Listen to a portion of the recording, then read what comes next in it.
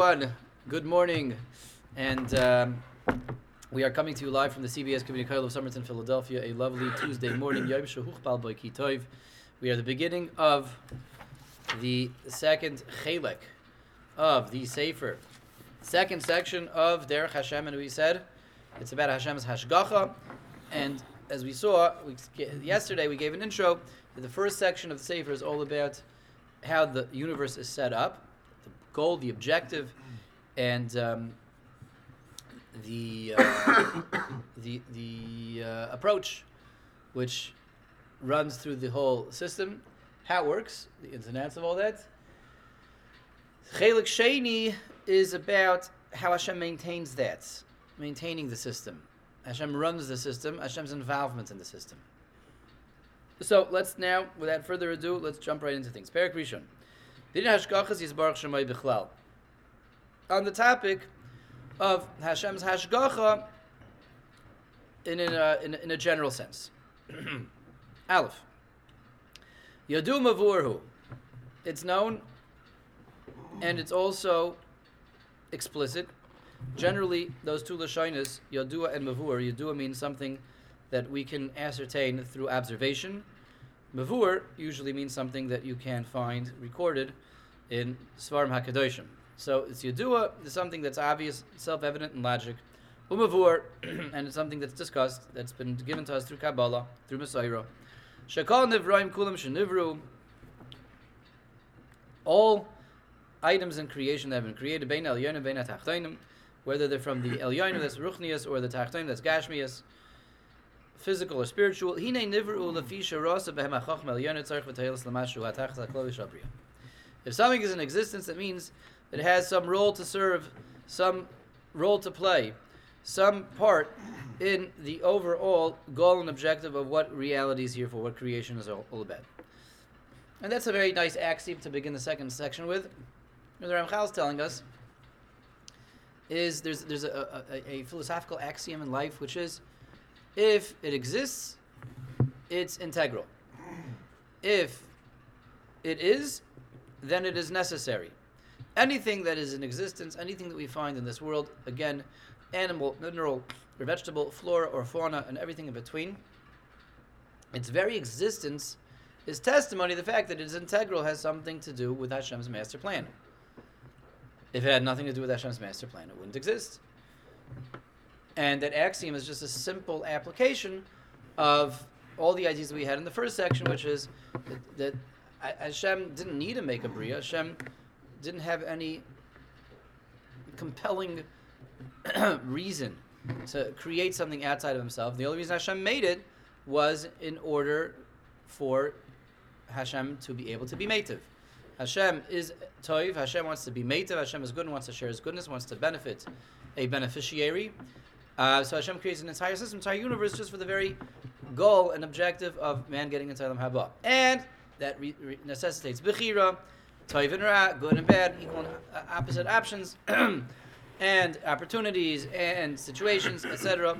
So all that creates an ever-expanding system, which is there for that one person who's at the center of that system for his bechira. But that means that everything that's here really has to prove itself to us, has to justify its existence. Existence really shouldn't exist. There's no reason why the Rebbeinu Shalom need to make existence, if not for the fact that we have to get Klal Yisrael into Olam Haba. That's the only thing that justifies the existence of everything, because the default is that nothing exists. The default is there's only HaKadosh Baruch Hu. Why are you making anything? Which means that if something exists, necessarily it's here for part of that greater overall objective. Now, that's not easy for us to do. It's very hard for us to go take a field trip. And once we're outside the Beis Medrash, once we're outside the shul, once we're outside the Jewish community, once we're out there in the wild to look at every single item that's out there and be able to identify its purpose and explain and justify its existence and why exactly this is integral and this is integral and this is integral. Not easy for us to do, probably impossible for us to do. Here and there we get it, but a lot of times we won't. Nevertheless, no, that's We're not the ones formulating the plan. That's just, further proof to the fact that we are not God. We didn't make the universe. We don't know how the system has been set up, but that is a rule of thumb that goes on behind the entire Bria. That they themselves are integral. Yeah, that's true. The man, the fulcrum himself. That's true. That's already a madrega for the. That's already a madrega. Rabbi Moskowitz is exactly correct. For the man himself to recognize and realize that he is an integral part of the Bria, the integral part of the Bria. It's also not so. We can't take that for granted either. 100%. Just to step sideways for a moment, does this mean, Rabbi Yisai? Does this mean?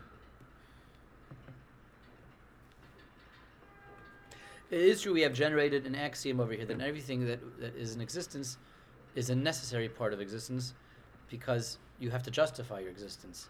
And the only way to justify it is you're part of stage 1 leading to stage 2. That's the only justification. Either I'm here to facilitate man's bechira, to be assistive, to thwart man's bechira, to be used for man, to be used for man to avoid. So, how far does that go? Does that mean... I remember once taking a road trip with my kids, and we were driving through a rural part of America where there were lots of trees. There are lots of places where you can do this. And we were suddenly wondering, how many trees are there in the world? We're trying to figure out how many trees there were. So we started counting. No, we didn't.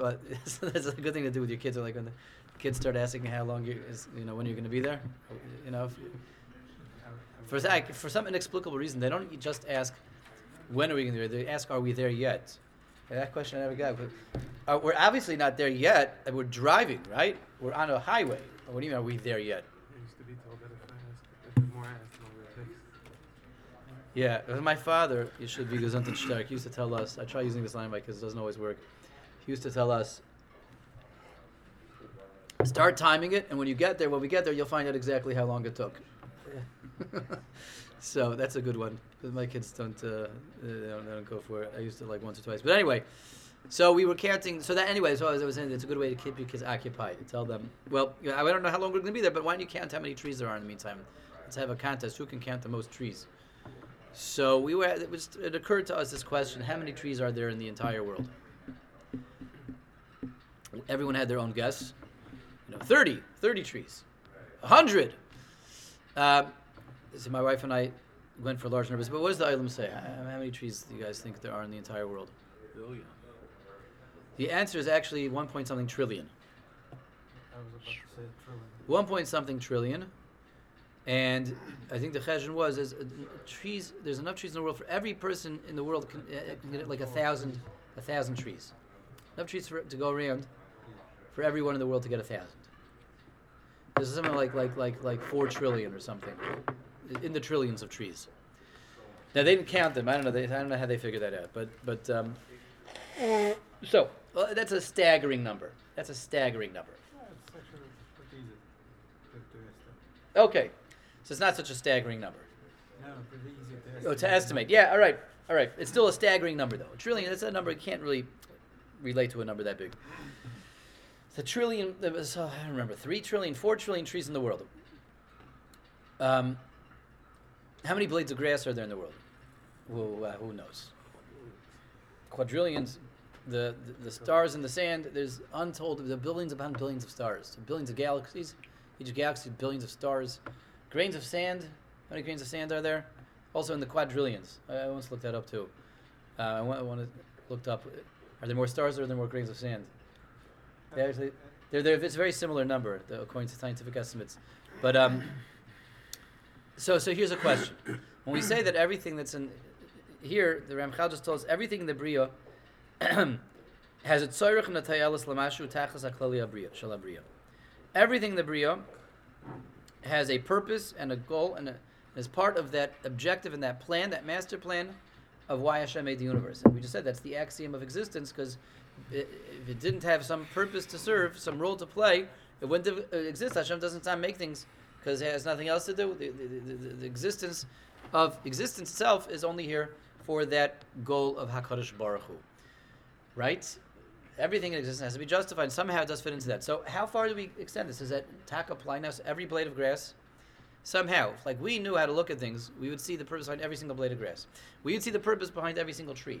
We would see the purpose behind every single leaf on every single tree. Those trillions of trees, times the amount of leaves that are on all those trees, times the amount of tree aphids that are on all those trees. Tree aphids. So if we were Hashem, we would be able to see the purpose of every single little microorganism on every single tree. Every single leaf, every single little ant on every single leaf of every single tree in the entire world. We would be able to figure it out. That's what it sounds like he's saying. And for us to start entertaining otherwise, maybe we would think that, that must be apikarsis to think otherwise. Of course, everything has to be justified. Every grain of sand. Why is this grain of sand necessary? If this grain of sand was not necessary, it wouldn't be here. We would have one less grain of sand in the world. This now that's what it sounds like it should come out. The issue with that should not be, well, how can Hashem keep track of that? That's silly, because we know that Hashem can keep track of things that we can't, right? Well, how could that be? How could the Rebbeinu Shem really keep track of all the sand, all the blades of grass, all the leaves, all the ants on all the leaves? What? Bacteria. All the bacteria, every single bacteria, the position, location of every single virus out there, right? Every single microorganism. So it's clearly not beyond Hashem. Nothing's beyond Hashem. We can't comprehend Hashem. That's not a point that should bother us at all. Nothing by definition beyond Hashem. It's not hard for Hashem to keep track of quadrillions of stars and grains of sand and subatomic particles and leaves on trillions of trees and the little aphids on all those leaves. That's not beyond Hashem. The question is, does that really mean what should bother us a little bit? Is that, does that mean that the balance of creation is going to be disturbed if one grain of sand would be missing? I mean, HaKadosh Baruch Hu didn't make the world for the sand. He didn't make it for the grass. He didn't make it for the trees. He made it for man to go from stage 1 to stage 2.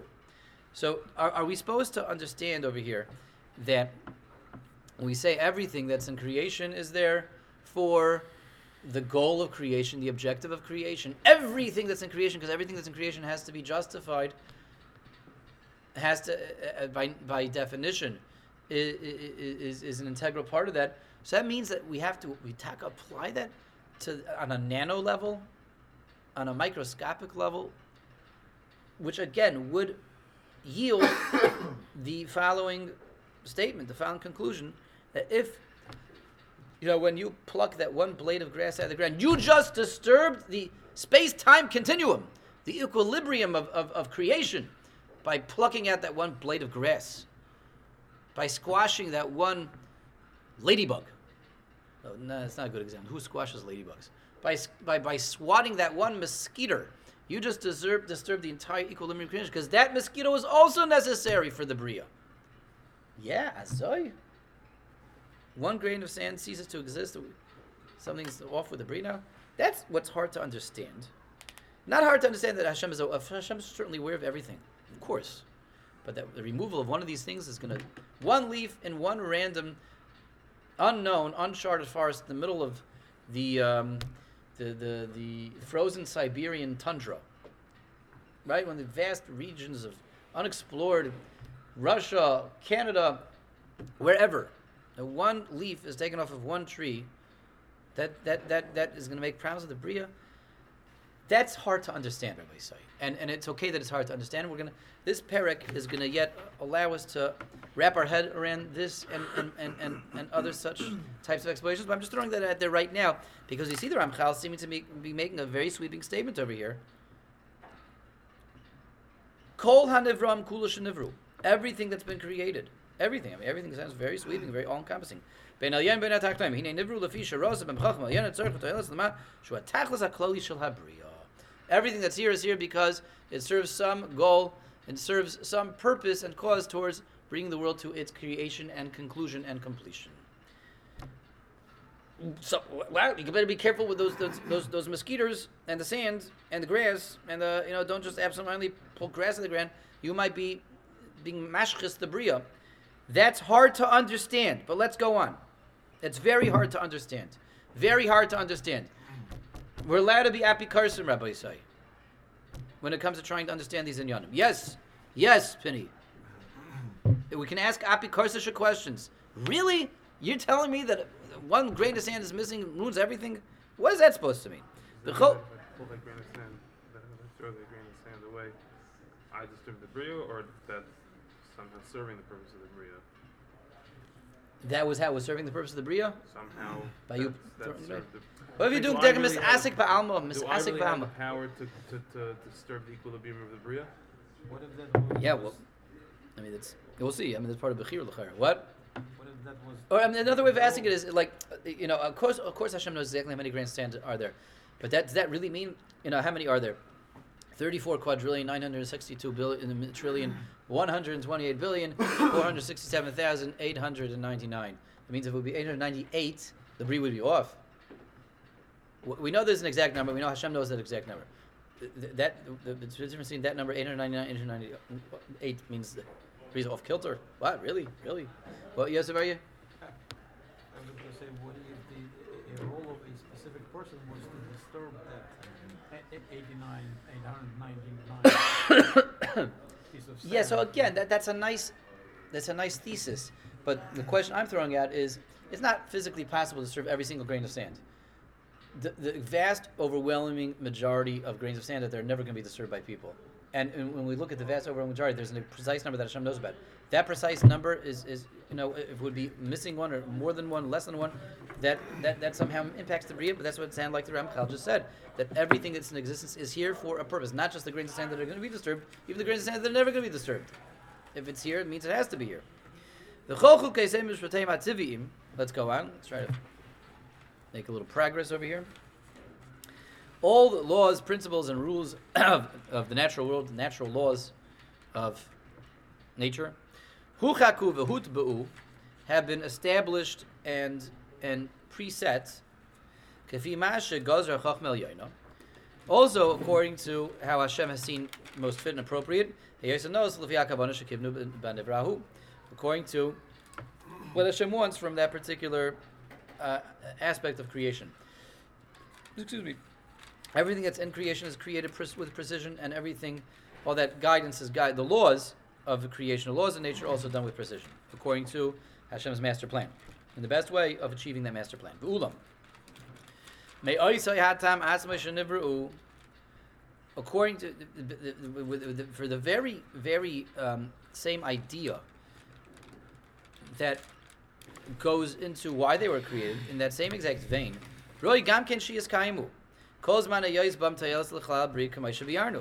if it has been created because it's an integral part of the Bria, it has to be maintained. It has to be sustained because it's an integral part of the Bria. Since it's necessary for it to be in creation, it's also necessary to be maintained and sustained in creation. Therefore, the Ribbono Shel Olam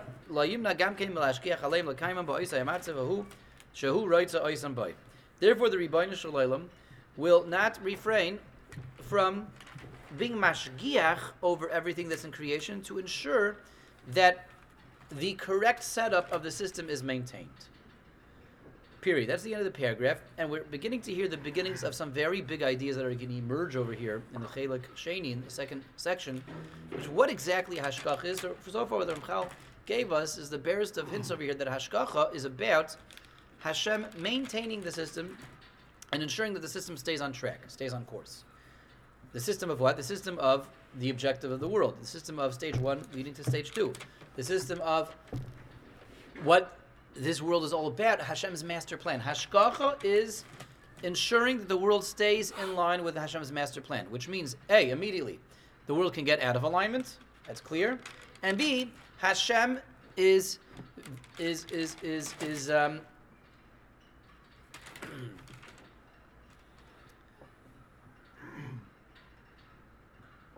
involved and maintains an involvement to ensure that it stays in alignment.